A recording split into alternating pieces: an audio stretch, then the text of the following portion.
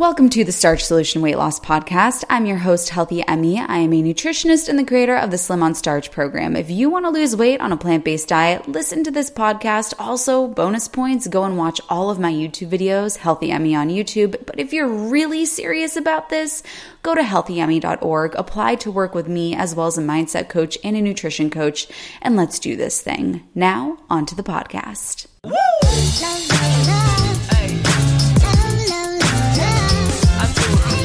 Hi, I'm Healthy Emmy. This is my mom, Healthy Mummy, who, believe it or not, is in her 60s, which is hard to believe. So in this video, we're going to be talking about exactly what habits and behavioral changes contributed to her being able to release weight after menopause and get her cholesterol down. She has no idea what's going on. I didn't even tell her that we're filming this. I've just come over and we're filming this video. But I was thinking this morning about all of the positive changes that you made that contributed to your success and your ability to keep this up for years.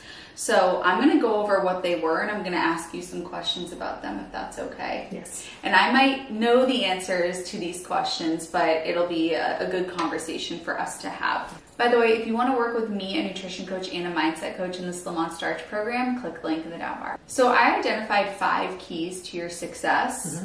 The first one is the willingness to try something new. So walk us through how it felt to try a completely new way of eating after eating a certain way for 60 years. Right. I'm going to be perfectly honest, and it made me nervous. And I didn't even know what to do. I thought it was going to be some extreme change that I would not be able to tolerate, and it could not be any more the opposite. But you still did it. Yeah. Why?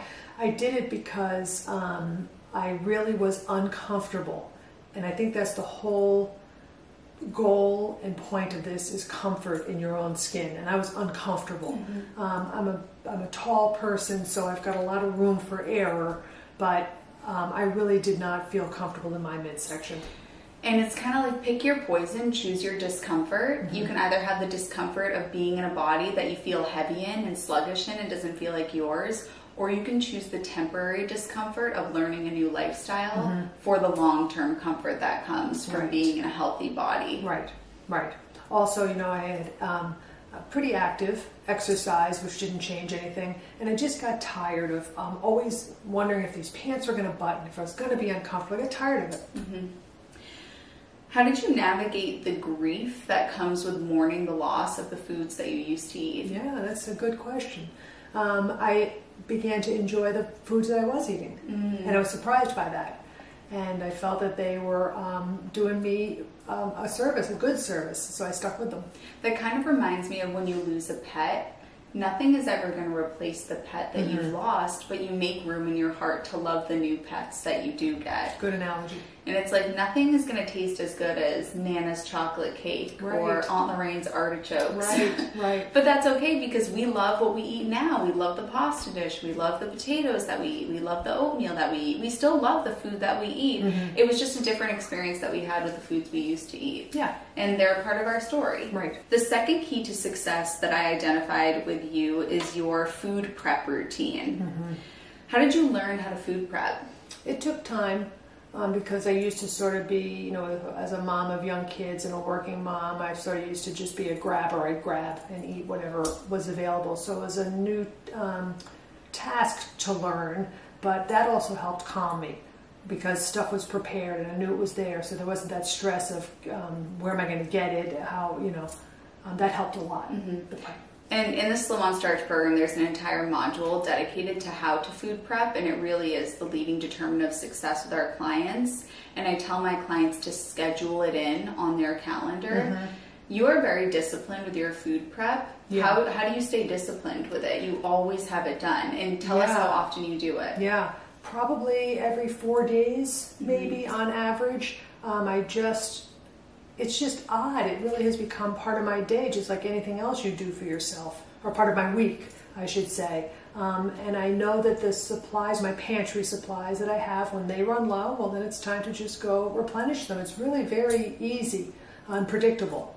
And you have to get yourself food in one way or another. Yeah. So you may as well do it in a productive manner. And a Sunday well spent brings a week's content. Yeah. So put in the time to do it and you'll be so happy that you did. It really takes a lot of the stress away. Everything runs so much more smoothly. Yeah. It's like before you paint a wall, you put on primer. You have to prepare if you want your project to come out good. Yeah. The third key to success that I identified for you is mastering eating at work.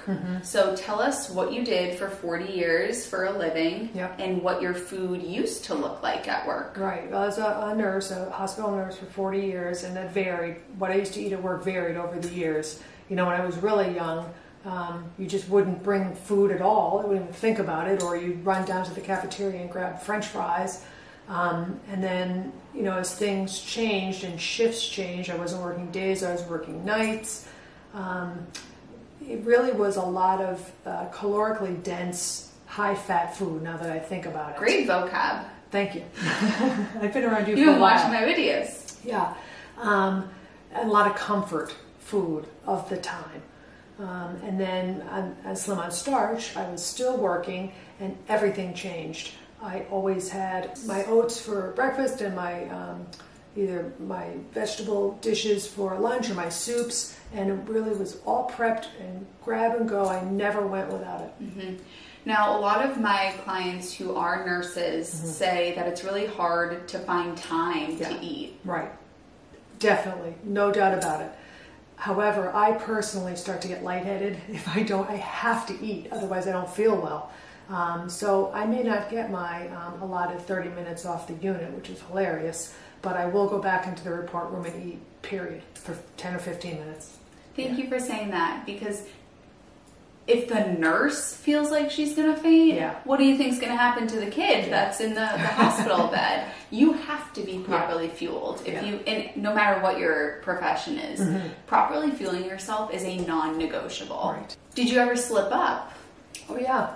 Yeah, and in the beginning, like any other learning curve, before you really understand how this is going to work, you slip back. You take a few steps forward, you may slip back a little.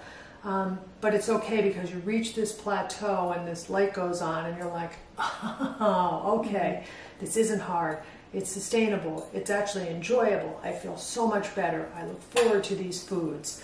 So don't stop before the magic happens. Yeah, and I'm glad that you answered that honestly, because I knew what the answer was. And the reason why I wanted to ask it was because I wanted to show people who are very inspired by your journey that the journey to healing and the journey to improving your health is never linear. And there's no timeline and there's no blueprint for it. So if you have slip-ups, you learn from them and you move on. And the behavior that you're looking to get rid of might not be extinct, but we look to make it less frequent and less intense. Right. So when you do have a slip-up, it's a little bit lesser than it was beforehand, and it's not happening as often. Right, and really when you're really into the program, it isn't even considered a slip up. It's just something that you had. If you have a piece of cake, you had a piece of cake, that's it. Exactly. It doesn't even matter. Nobody's in jail for eating cake. No. The fourth piece to your success that I identified was being okay with eating differently from other people. Namely, when we first got you started, Dad was still eating a standard American diet and was eating meat, and you guys were eating differently. And you've been together for over 40 years. So how did you navigate that? It's kind of vague now. I can't, to be perfectly honest with you, I can't really remember. I know it was off-putting for sure. But Dad knew that you were, this was all for everybody's, for my health. So he was on board with it. It took some commitment, And I'm not really one to just sort of give up on things. I would like to see it through. And we just realized that it wasn't this big deal. It wasn't like I was sitting there drinking Diet Coke while everyone else was eating. I was eating, just something a little bit different. Yeah, and I think it's important to recognize too that you don't have to explain yourself to everybody, and not everybody's going to understand, that's for sure. But for the people in your life that it's important for you for them to be accepting at least of what you're doing, communicate why you're doing it. And when I say that, don't go to the scientific facts and drill them with the studies. Talk about why it's so important to you. Because I want to live a long life, because I don't want to die of a heart attack in the next few years, because I want us to be able to enjoy our grandkids and be able to run around with them. So communicate that really deep why, and not as much, why the food itself is the best. Then the last piece that I think is contributing to your overall health and wellness in the long term is your mindfulness and meditation practice. Do you want to tell us how that journey has come to be, especially in the last few years, and what that looks like now? Well, the last few years, in healthcare have been extraordinarily stressful. So to have a meditation practice, I think, is key, because it gets you back to a place of calm. And there are studies galore. I mean, I don't have to tell you that incorporating some sort of meditation or mindfulness into your daily routine will do you nothing but good. The quote that we always hear, if you can't meditate for 5 minutes a day, you should meditate for 10. Right. You don't know till you know. And on my Insight Timer app, I have over 100 days consecutive of meditation. I meditate before every single meal. It's really, really life-changing to get your body out of fight or flight, which we are constantly in, and get us into rest and digest. Right. And not just eating and grabbing, but just coming back and saying, do I really, truly need food right now? And how can I nourish myself properly? Thank you for watching. If you made it to this point in the video, comment. What should I comment? Namaste. Comment namaste. I love you, honeys, and I'll see you in the next video.